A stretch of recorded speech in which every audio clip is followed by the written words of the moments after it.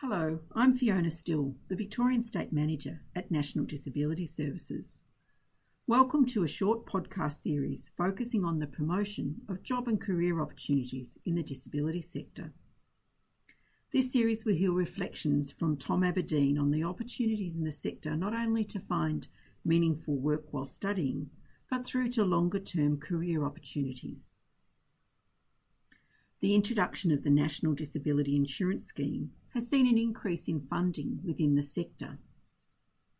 It allows people with disability to set goals and to pursue them in all aspects of their life. This in turn has seen an increase in the demand for services and in the development of new career opportunities. Tom has been undertaking a workforce promotion project in Victoria to highlight the breadth of work available. In this podcast, Tom will reflect on how he came to work in the disability sector. Hi, my name is Tom Aberdeen from National Disability Services, otherwise known as NDS. This is just a short presentation about my experiences in the disability sector. So, we've all heard the old cliche about being a broke student, eating 2-minute noodles every day and barely surviving on government payments whilst trying to study full-time. Unfortunately, while it's a cliche, it's actually pretty accurate, and it's rare to find a student with much spending money. This is the same for me. After Year 12 finished, I got a job as a telemarketer raising funds for a charity over the phone, and while it paid the bills, I couldn't say it was great work. The shifts were generally 6 p.m. till 9 p.m, so we were calling people in their precious evening hours, and more often than not, we didn't get a great reception, and I knew this wasn't the job for me. So in year 2000, I started a degree in social work, which is a 4-year course, and so I started job hunting to try and get away from telemarketing. So one day I saw an advertisement in the local paper from a well-known and established disability residential service calling for support workers. So in other words, this was a group dwelling for individuals with a disability, which is known these days as specialist disability accommodation. Specialist disability accommodation, or SDA, is where a number of individuals, normally 3 to 6 people, will share a house and be provided with the support they need to get by, but generally with the aim of being as independent as possible and enjoying the home environment, just like anyone else. So some houses like this will have people at home all the time, although in most cases the residents will go off each day to work or to some other routine, and there'll be no one around during the day. I knew nothing about disability apart from having done a couple of compulsory days during school, but it did sound intriguing and something I hadn't ever done before, so I sent off my resume and I got an interview. The interview was unlike anything else I'd ever done. Instead of the manager or the team leader asking the questions and running the interview, it was the residents themselves that ran it and asked all the questions they wanted to know the answers to. And I think it was about just that time that I realised that the men and women asking me these questions were just like me, and they valued their home life. I wanted to make sure that the people supporting them were a good fit. It hit me that this could be really something cool and unique and fulfilling to help these folks live a full and rich life. The interview was great, and I got the job. All I can say is that this was the perfect job to do while studying.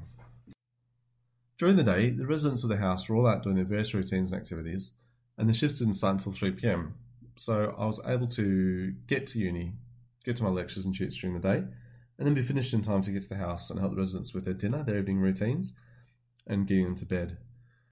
And when I did sleepover shifts, I was often able to get an hour or two of study in before hitting the sack myself. Then up in the morning, assisting with brekkie and getting everyone ready for the day, and me going off to uni. It was absolutely tailor-made for my purposes. The weekends were fantastic. We'd often do really cool stuff off to various places. So in summer, we'd go to the beach, go walking in the national parks, up in the Dandenongs, grocery shopping as a group for the week ahead, and even stuff like going off to movies and gigs and other fun activities. And again, the shifts were varied, so there was lots of time for study during the weekend. Watching the residents enjoy themselves in the community was really satisfying, and helping them to be independent at home was also great because I knew that the skills I was helping them with would benefit them for the rest of their lives. Before long, I was given extra tasks, such as training new staff, doing some of the paperwork and reporting, and other high duties, and I also became the key worker for one of the residents. So this was basically a special relationship where I kept track of that individual, sort of spoke to them every now and again just to make sure they were okay, and responded to any problems or issues that they had to make sure they were happy and healthy at home.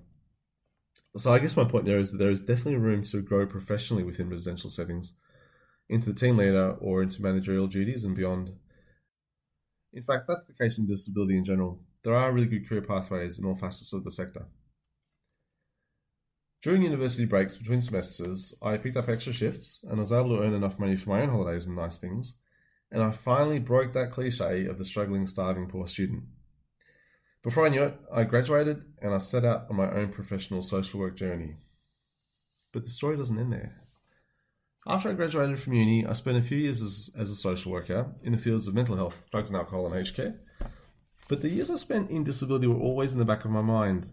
When I returned to Melbourne after working as a social worker in London for a couple of years, I knew exactly what I wanted to do: return to disability. So that's what I did, and that was nearly 15 years ago. So I've now worked as a disability worker in day services, residential. I've been a case manager, I've been a local area coordinator, I've been a support coordinator, and now I'm in my current role with NDS. And those early days of being a support worker turned into my career, and I couldn't be happier. That same path is there for you too if you want to give it a shot, and I can guarantee you'll be glad that you did. So that's it. Thanks for listening. For more information, have a look at www.carecareers.com.au, which has loads of great information about working in disability. I hope this has been informative for you, and good luck with your own disability journey. All the best.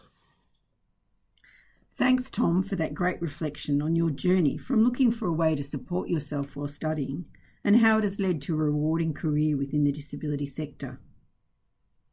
To hear other NDS podcasts, including those in this workforce promotion series, go to nds.org.au/SDP.